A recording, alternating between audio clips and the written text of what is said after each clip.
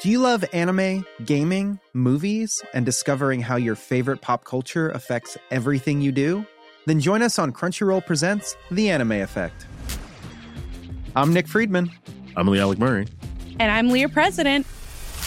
Every week you can listen in while we break down the latest pop culture news and dish on what new releases we can't get enough of. Whether you love movies, I'm going to tell you all about the hopeful 4K re-release of Tron Legacy that happens. I'm right there with you. Or music. The music in this show is absolutely incredible. Or anime. And under this mask is another mask. You can discover your new favorites right here on The Anime Effect. Listen every Friday wherever you get your podcast and watch full video episodes on Crunchyroll or on the Crunchyroll YouTube channel.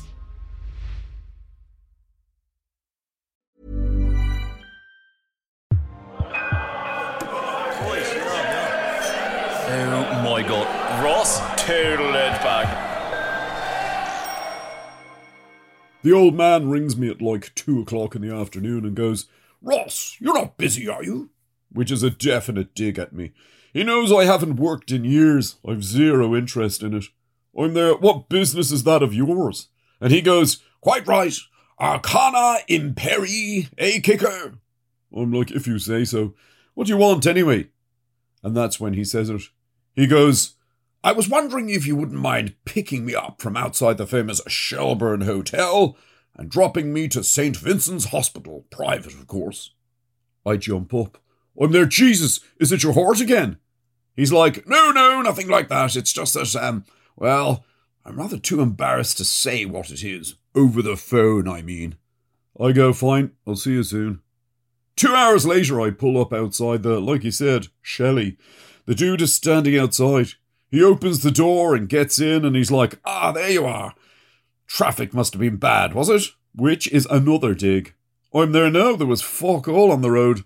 I had a bit of lunch, watched Home and Away and had a nap. And that's when I noticed the black eye and the cuts on his forehead. I'm like, "Jesus, what happened?" As in like, what the actual fuck? "Oh, something and nothing," he tries to go. "I did say St. Vincent's private, didn't I?" I'm there, "Dude, are you going to tell me what happened or not?" As I take the right turn onto Pembroke Street. He's like, "Let's just say I had a difference of opinion with someone." "With who?" "Hennessy. Right and correct." "About what?" "Well, we were having our usual row about who was the greatest, Campbell or Ward." "What, and he decked you?" "But he's your solicitor and supposedly best mate. I'm going to ring him." "No, don't ring him, Kicker." "I'm going to ring him." "Hang on, isn't Hennessy in the Cayman Islands?" "Yeah, no, he goes every summer for colonic hydrotherapy and to check on the hundreds of millions of euros he has hidden from the revenue." I'm there, "It wasn't Hennessy at all, was it?" He's like, No. "So who decked you?" "Oh, it was a chap who objected to my letter in the Irish Times saying that the Horde shoulder on our motorways should be used as an additional slow lane for lady drivers." Jesus, I missed that one. "Well, he didn't, and neither did his wife. They objected in the strongest possible terms, and then I said some other things about women and what they shouldn't be allowed to do, and, well, he punched me." I pull up at the lights outside Energia Park, and I whip out my phone. He goes, "What are you doing, Kicker?" I'm there, like I said, I didn't read that one. Usually one of the guys sends them to me. Seeing, can I find it here on the Irish Times website?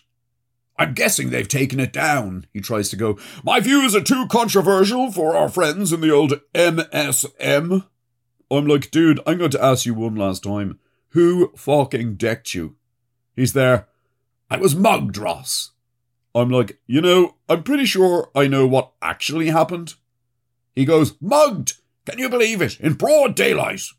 I'm there, "You were drinking in the bar, 3 or 4 brandies inside you, and you decided to pop outside for a cigar. And while you were smoking, a seagull landed in front of you, probably thinking you were eating something." "Stuff and nonsense." "Yeah, no, you tried to shoo him away, but that made him even more determined."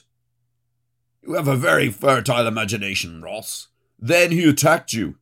He goes suddenly quiet then. I'm there, "I'm right, aren't I?" He's like, "How did you know?" I'm there, "Because you've got seagull feathers and bird shit on the shoulder of your coal hand coat." He turns his head right and cops it. Bastards, he goes. There were 2 of them, and they attacked me without warning. I'm there. They're getting too big for their boots generally. Ronan said he saw one on Henry Street smoking a cigarette. He goes, I don't doubt it. And I hear his voice suddenly crack. I'm there. Are you okay, dude? And I realise that he's crying. He's like, silly old man. I'm sorry, Ross, for causing you all this trouble. I'm there. Why didn't you just tell me what happened? I don't know. I was embarrassed. People like us don't get embarrassed. That's how we've ended up where we are in life. A titan of industry, a fearless political advocate for the middle classes, humbled by a couple of bloody well seabirds. What would happen to my reputation if that got out? Well, I was hardly going to tell anyone, which is horseshit. I was going to tell everyone. He goes, you won't, will you, Ross? And he gives me a look that's so pathetic that I have no choice but to go, of course I'm not going to tell anyone, even though I probably still will. He's there, getting old is a terrible thing, Kicker. And he starts, I don't know, sobbing again. I look at him, and for the first time in my life, I actually start to feel sorry for the dude. I'm there, come on, this isn't you. All this crying and feeling sorry for yourself, that's not the Charles O'Carroll Kelly I very nearly voted for in 2 elections. He goes, you very nearly voted? For me? I'm like, yeah, no. I was too hungover to get out of bed the first time, and the second time I was told that you couldn't just rock up, you had to actually be registered to vote. I watch him brighten and suddenly sit up straighter in his seat as we take the right turn into Vincent's, as he reminds me one last time, private hospital. He goes, you're bloody well right, Kicker. The Charles O'Carroll Kelly of old wouldn't have been frightened of a couple of stupid birds. I'm there, that's what I'm talking about.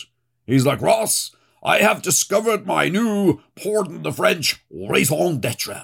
Seagulls are the new greens, and I am pledging to rid Ireland of their bloody nonsense once and for all.